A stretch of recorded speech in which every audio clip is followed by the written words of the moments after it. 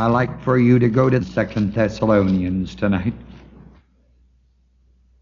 We would not have this epistle tonight if it were not for false teachers.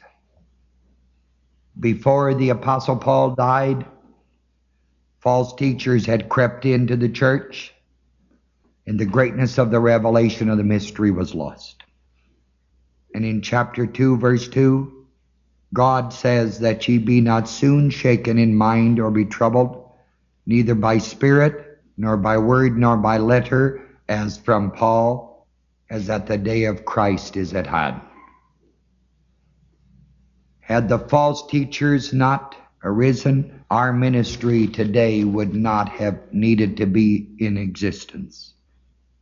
Our ministry is here today because of the inaccuracy of God's word.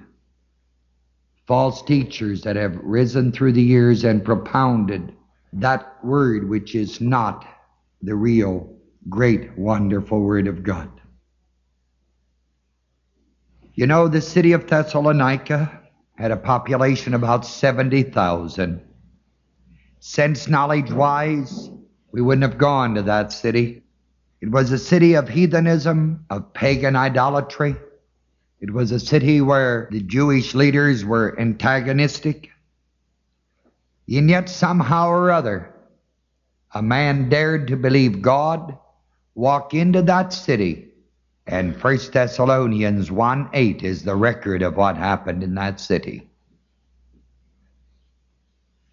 For from you sounded out the word of the Lord, not only in Macedonia and Achaia, but in every place your faith, your believing to God or toward God is spread abroad, has gone forth, so that you need not to speak anything.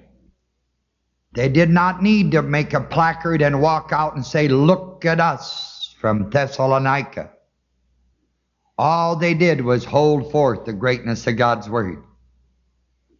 And out of that fantastic city of some 70,000, completely immersed in heathenism and pagan idolatry and Jewish bitterness, came forth the greatness of the word of God that sounded forth out of those men and those women. Paul never went to Thessalonica to get the people in to Christianity. He never went into Thessalonica to get the people into the new movement. Paul went to Thessalonica to get the word into Thessalonica. This is why he not only reasoned with them out of the written word, but he made that written word a living word. Until the written word becomes living in your life, it's just a head trip. He didn't reason with them out of the written word only. He made that written word a living word in Thessalonica.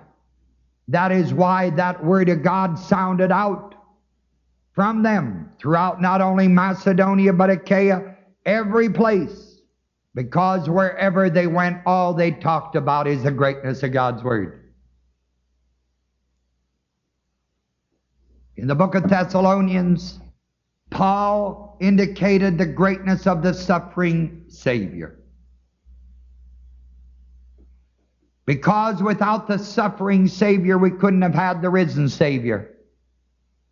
And yet Christendom in our day and time seldom comes beyond the suffering Savior. They talk about the risen Savior on Easter, but it's a head trip. They just talk about it. They don't really live it. They don't really believe it. That is not made a living word to people today. It's still a written word. So Paul in the book of Thessalonians not only presented the suffering Savior, he presented the risen Savior. And above that, he presented the coming Savior. Three categories in Thessalonians: the crucified one, the risen one, and the coming one. The suffering Savior, the risen Savior, and the coming Savior. because of the death and the resurrection of our Lord and Savior Jesus Christ and His ascension, the seed of God in Christ in you could be planted, and you could believe by the freedom of your will in the Lord Jesus Christ. This is due to the suffering and the risen Savior. And because God sent His Son Jesus Christ, He suffered for us, and God raised Him from the dead, we can so love Him that our love is rooted and grounded in that resurrected Christ. And subsequently, our hope is anchored in the coming Savior. Paul did not go to Thessalonica with religious and ecclesiastic rules and regulations like many of us were raised under. He didn't come with a new plan for self-improvement. He didn't come with a new social program, a new ecological program, or a political reform program. He went into that city of 70,000 of heathenism and pagan idolatry and Jewish hatred with one thing, people, the same thing that the core represents, the Word and nothing but the Word, sir. He certainly didn't go into Thessalonica to excite the goats. He went in there with the Word of God, that God's Word could draw out those people whom God saw before the foundations of the world, who were to be His, who were to be saved, who were to be sons of God.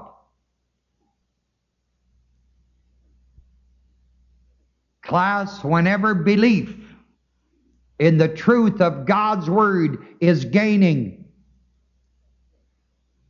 then belief in the power of God's Word is ascending. And if this is not true, it will always be going down the ladder rather than coming up. You and I, for the most part, still live in a day and a time when belief in the truth of God's Word is not gaining, because people do not know God's Word. They think they do, but they don't.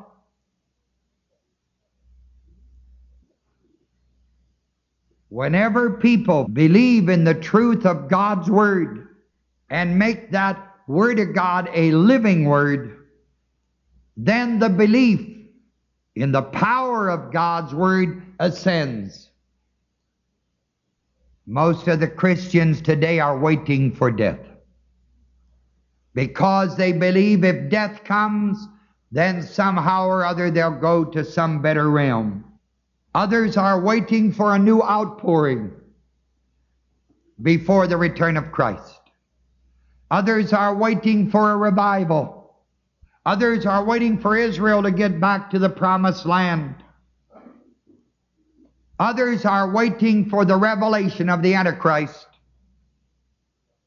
All these are in error, because the only thing that we are waiting for is the revelation of God's Son from heaven. That is Thessalonians. When the great mystery, the knowledge of the great mystery and the believing of the great mystery is gone, so-called religious groups of Christianity will take up their own so-called bodies of Christendom. And then I will be a Roman Catholic, or I'll be a Presbyterian, or I'll be a Methodist, or I'll be a Lutheran. And they'll argue like they did in Corinthians, whether we're of Paul or of Cephas or of Apollos. And yet you and I know from the integrity and the accuracy of God's Word that we are all one in Christ Jesus, striving together with one mind, one Spirit, holding the head who is Christ Jesus. And we're increasing with the increase of the knowledge of God. In 2 Thessalonians chapter 1, in verse 1 we read, Paul and Silvanus. Silvanus is just an elongated form of the word Silas. And Timotheus is the Greek form of Timothy. Paul, Silvanus, or Silas and Timothy. God, how I'd love to have been with those three men. Can you imagine Paul and Silas and Timothy being together? Wonder what they talked about. I'll bet they weren't peeling potatoes all day long. I'll bet they weren't talking about the social problems, ecological problems, and all that stuff. I'll bet Paul, Silas, and Timothy were talking about how can we move God's word in Thessalonica? How can we move it all over the world? How can we move God's word? My, how I'd love to have been with Paul, and Silas, and Timothy. And here is the great record in 2 Thessalonians of those three great men being together. Because after the death of Paul, it was Timothy who carried the ministry that Paul had laid upon his shoulders. I'm thinking tonight, of course, that Timothy was like the vice president, or Silas like the secretary treasurer. And here this tremendous board of trustees, so to speak, of God's word were together, Paul and Silas and Timothy. And because of the false teachers that had crept into Thessalonica right after the greatness of the word was made known, and people were being bombarded by these intellectually false teachers, they had all the credentials, sir. They had their PhDs, their masters. There they were, trying to bombard the new Christians with wrong teaching. And Paul and Silas and Timothy got together, and they said the best thing we can do right now is to write them a letter. Write them an epistle. And the record of what they wrote them is what we're going to do in the core this year, 2 Thessalonians. The first thing you will notice, it is unto the church. It's to the church. To the church. Which means it's to the born-again believers. To those who are born again. To those who were being bombarded by the false teachers. To those Paul, Silas, and Timothy wrote. I believe that when Paul wrote this by divine revelation, Timothy went over it, Silas went over it. They discussed that letter before it was sent to the people in Thessalonica. It's to the church, the born-again believers of the Thessalonians.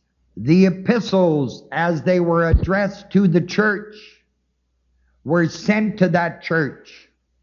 Then from that church, they went to all the other churches. It was first read in Thessalonica, but the truth of the revelation of God to the church in Thessalonica would be efficacious for all the other churches of Christendom. So it was sent unto the church of the Thessalonians. In God,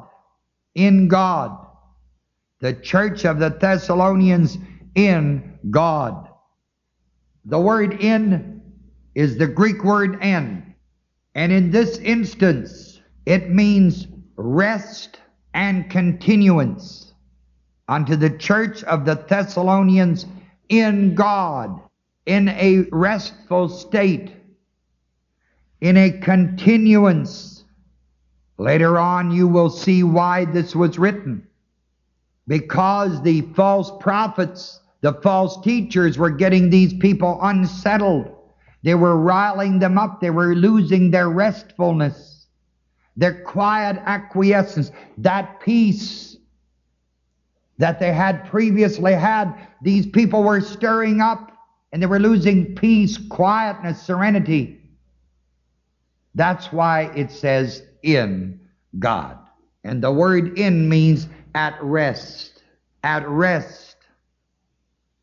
Boy, people, when you begin to see the greatness of that, it just electrifies your heart. It's unto the church at rest. Look, when you're born again of God's Spirit, you belong to the church, right? Okay, and when you belong to the church, you have Christ in you, the hope of glory. You're at rest. You're no longer in condemnation. You've passed from death unto life. You shall never come into the wrath. Boy, what a rest, what a rest, what a rest. I called one of our people this morning by phone, and I said, honey, quit condemning yourself. Quit persecuting yourself. The reason I'm able to say that is because I know the Word. And the Word says that when you're born again of God's Spirit, we're at rest. We're at rest. And we have to continue in that rest. That's why I could say that to her. Look, there is therefore now no what? To them who are where? Is that the Word? That's what it means. That's what it says. So all of this condemnation, all this stuff comes from the adversary. It comes from the other source to make you less than what God really made you to be in Christ Jesus. So I said, look, quit condemning yourself.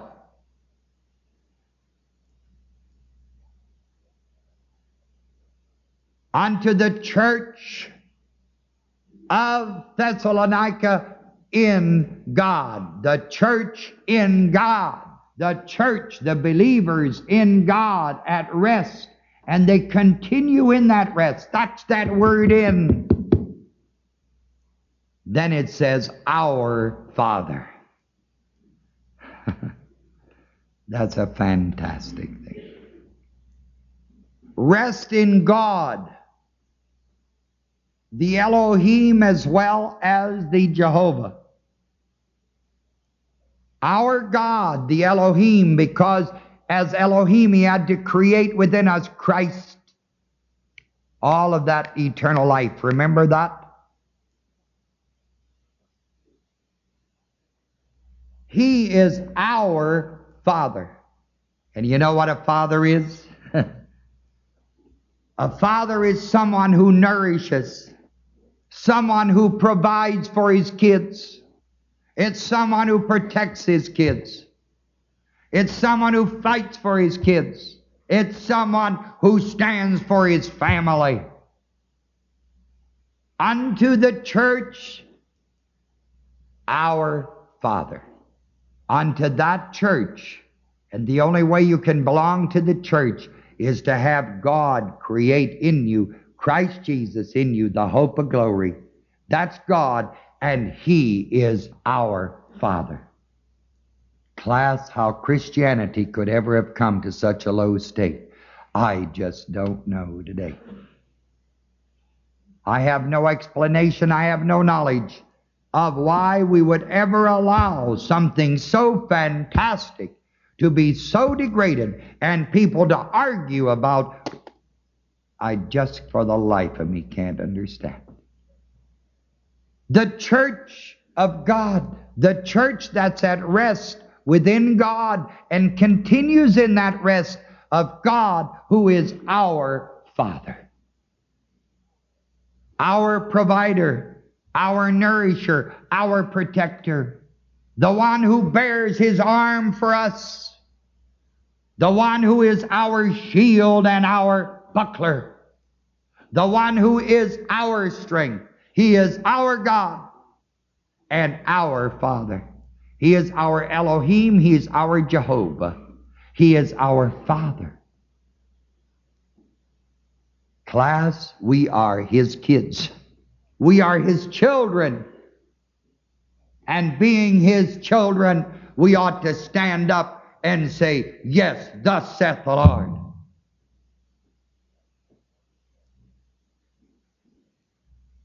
Well, that's not all it says in that verse. Unto the church of the Thessalonians in God our Father and the word and sets it in correspondence with, not identical with, but in correspondence with, and the Lord Jesus Christ. God our Father and the Lord Jesus Christ. First of all, Jesus Christ is the mediator between God and what? Right. And there is none other name given under heaven whereby we must be what? That's right. So it's to the church of God, the church that is in God, who is our Father and the Lord Jesus Christ. As you know, the word Lord means owner, master. Jesus Christ is our Lord and our master. We do not take our orders from the local newspaper or the latest periodical. We do not go by what the President of the United States may say. We, as born-again sons of God with God as our Father, we go by what our Lord Jesus Christ says. Jesus Christ is our Lord. That means He's our master. That means He is our owner. When Jesus Christ says jump, we don't listen to anything else, we just jump. When He says walk, sir, we just walk. He is our Lord. And the word Lord means master. As I told you and continue to tell you, He is party of the first part and every other part. Until you're born again of God's Spirit, you're party of the first part and every other part. But when you get born again, you change masters. You're no longer master of your life. He's the master of it, because He is the owner of it. And here it says, Jesus Christ. Whenever the word Jesus occurs accurately before the word Christ, it emphasizes His humility, His suffering, His death. Everything He paid for you and for me. That's the beauty of the greatness of this first verse. Unto the church in God, our Father, and correspondingly what the mediator did, the Lord, our owner, our master, the humiliated one, Jesus, whom God raised as the Christ, the Messianic one. That's how it's used. Verse 2. Grace unto you and peace from God our Father. In verse 1 it says in God our Father, and here He tells us from. If we're in, then anything we get has to be from. God is our Father. We are in Him. We are part of that family. Therefore, everything we get in this family is from God, our what? Father. That's why it's used that way. And the first thing He says is grace. Grace, divine favor. Totally unworthy. Not of works, lest any man should what? Just grace. He says this to the church, grace, divine favor, perpendicular, God to man, unmerited, unearned, nobody entitled to it, all grace. Boy, what a walk. Since you know it's all grace, all you have to do is talk about it. The greatness of God's deliverance of His power, because none of us are worthy. We're all dead in trespasses and sins, without God and without hope. When you're born again, it is by grace.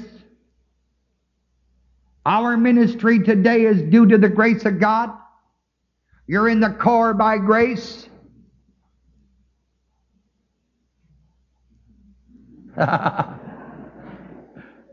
And I'm here to teach you tonight by grace. And that's the first thing He says to the church. Grace. Once you know who you are, who your daddy is, who your nourisher is, who your supplier is, who your caretaker is, the first thing He says, grace, divine favor. That's why we are at rest.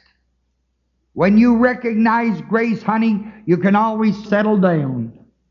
And you can feel within your own self just to be grateful and thankful, because you just know you're not worthy, but He made you worthy because of His grace.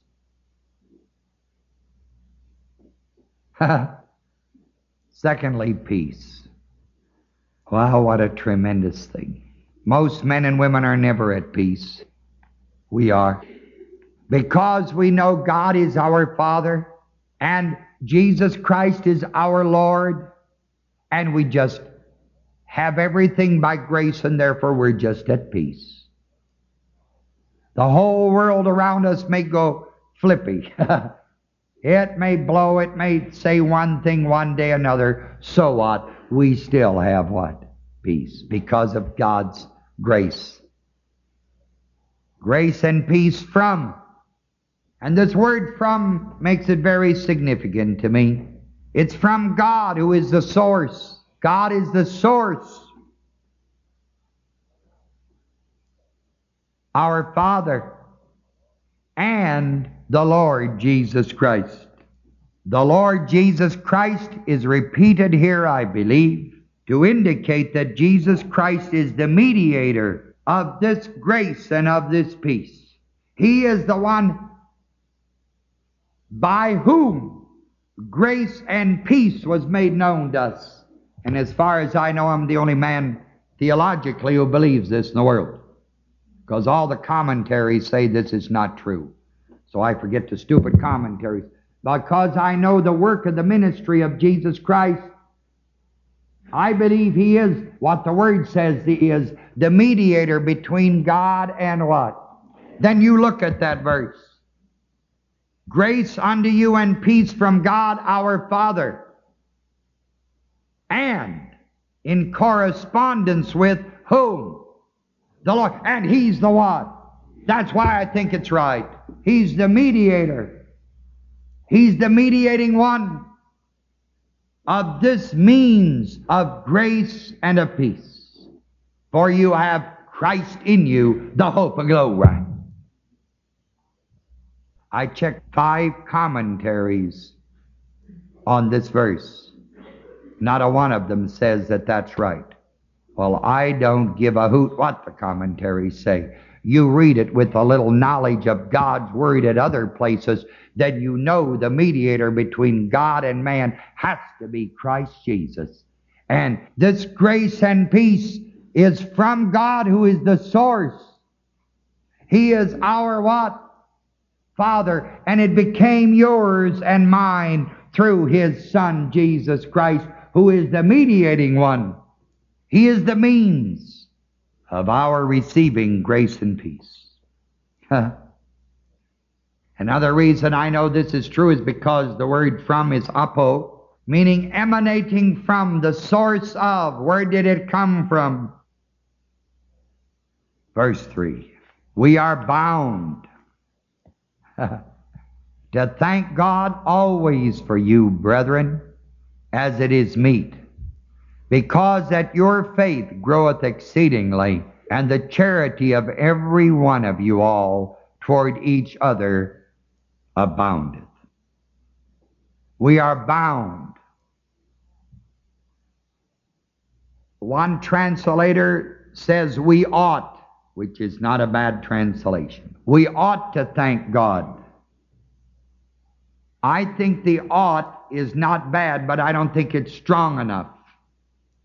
I think the word bound pretty well expresses it. We're tied, we're bound, we're absolutely responsibly committed. We are under obligation to do this spiritually for our brethren. Pray one for another, Scripture says. I think we are bound to do this. The word thank in verse 3. It's a prayer of thanksgiving, and this is the first prayer, of which there are 3 in 2 Thessalonians. This is the first. In 1 Thessalonians chapter 1, In verse 2 it says, we give thanks to God always for you all, making mention of you in our prayers. Here in 2 Thessalonians, after the introduction of verse 1 and 2, he begins the body of this epistle by saying we are bound. We're under obligation as believers to spiritually give thanks. Pray one for another for our brothers. We're absolutely obligated, honey. We're committed men and women. We are bound. We have to lift one another. Whether I like it or not, it's not important. I got to pray for you. Whether you like it or you don't like it, you have to pray for me. We are bound. Well, I can understand this because who is our Father? Amen. You're part of the family. I'm part of the family. We're sisters and brothers. That does what together? Binds us together. And ladies and gentlemen, we don't let all hell break us up. We are a family. We are a body. We stand together. You may be a little weak and blow it, honey, but I ain't going to let the outside touch you. Why? Because we are what? That's right. That's why I never allow people on the outside to touch the way ministry and way people. I never let them touch the core. Now, I know the core is not perfect, but I know God is. And I know God is in Christ is in you. And I know that we are a family. And I'm not going to let some nincompoop on the outside touch my family. You're my family. I stand for you, lead to the death, man. Now, if you and I and the family want to fight, that's one thing. If we want to get together and argue with each other, that's one thing. But nobody on the outside argues with you. Nobody on the outside of the family touches a family, people. You get that tight, you just don't let anybody touch the weight cord. Nobody. Just nobody. We stand for each other. We fight for each other. And if we have to, sir, we die for each other. We just don't allow the adversary to touch that family. We're under obligation to stand with our brothers and with our sisters. We're to pray one for another. That's why that word thank is there. To thank God always. Always.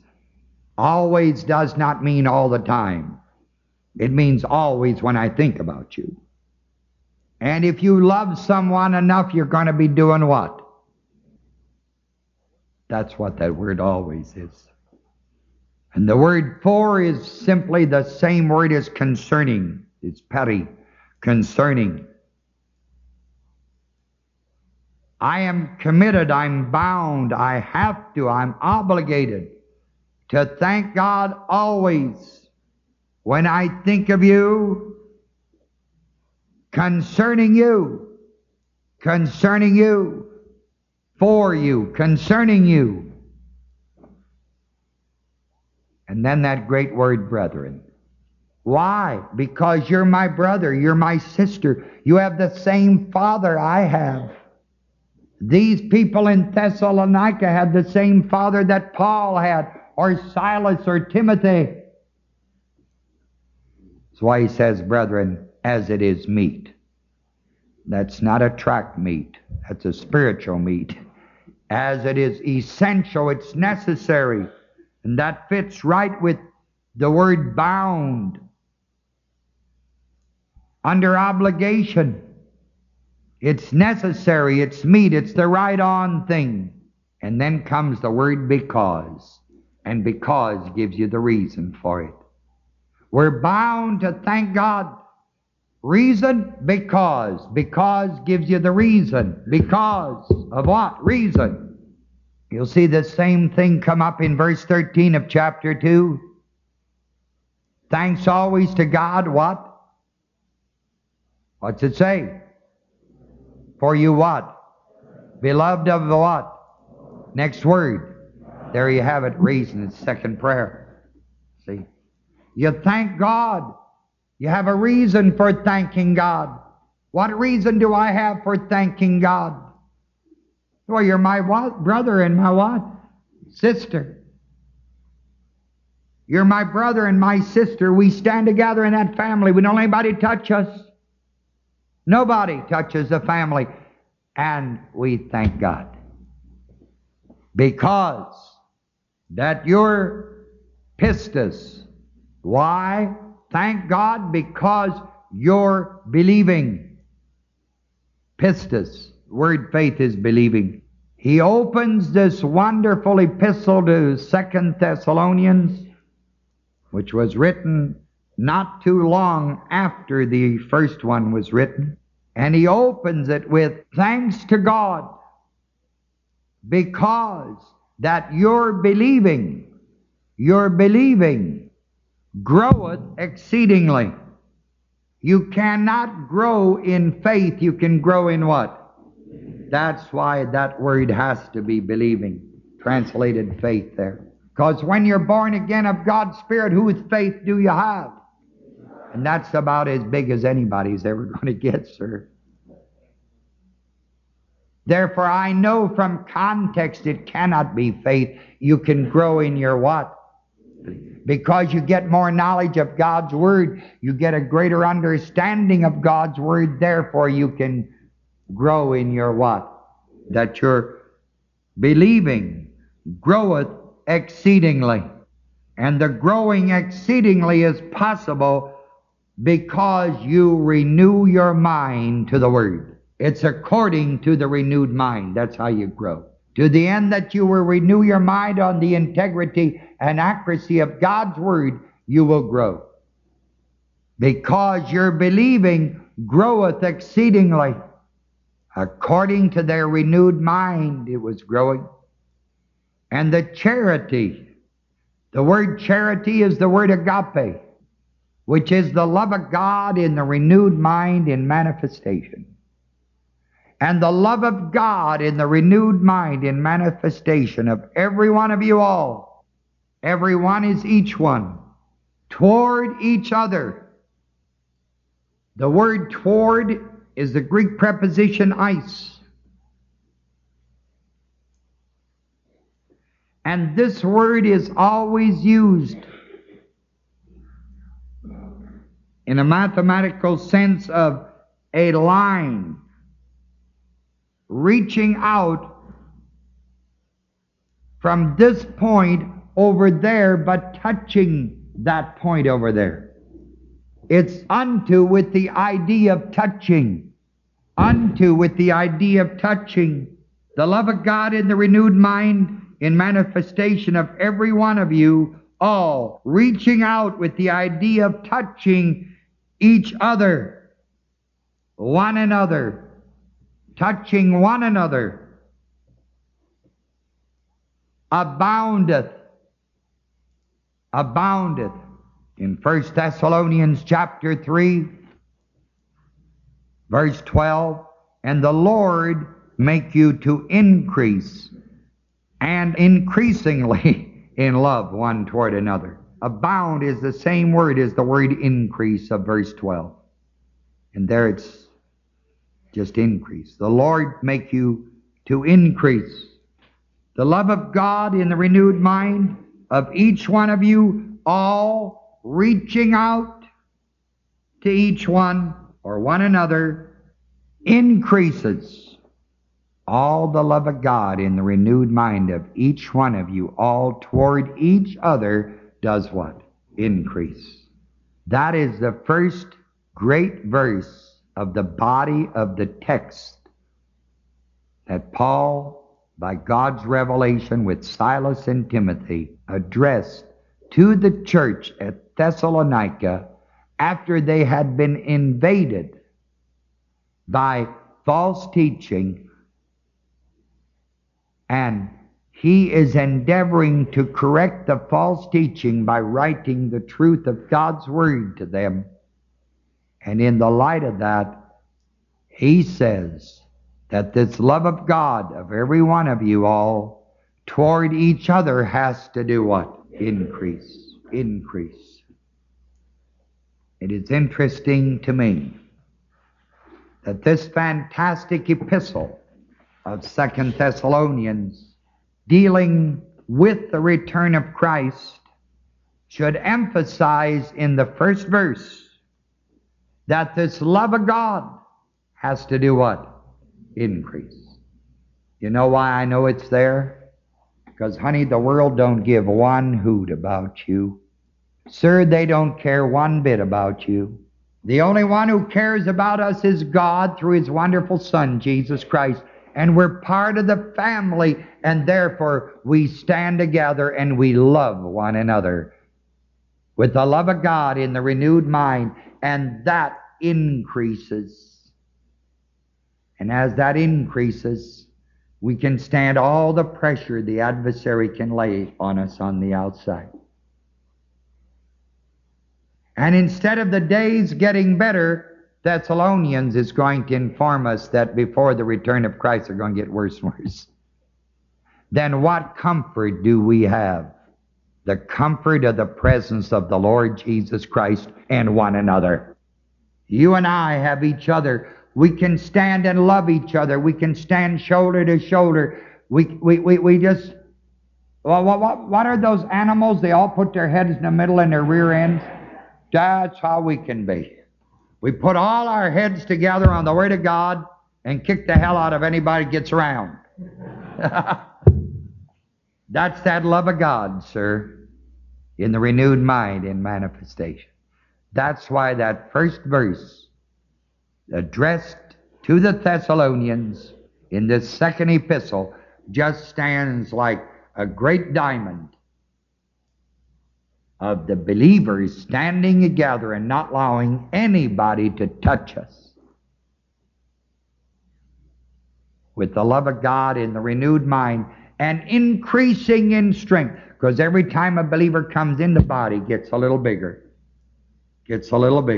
and we stand and we hold one another in the greatness of the fellowship of the love of God in Christ Jesus in our hearts.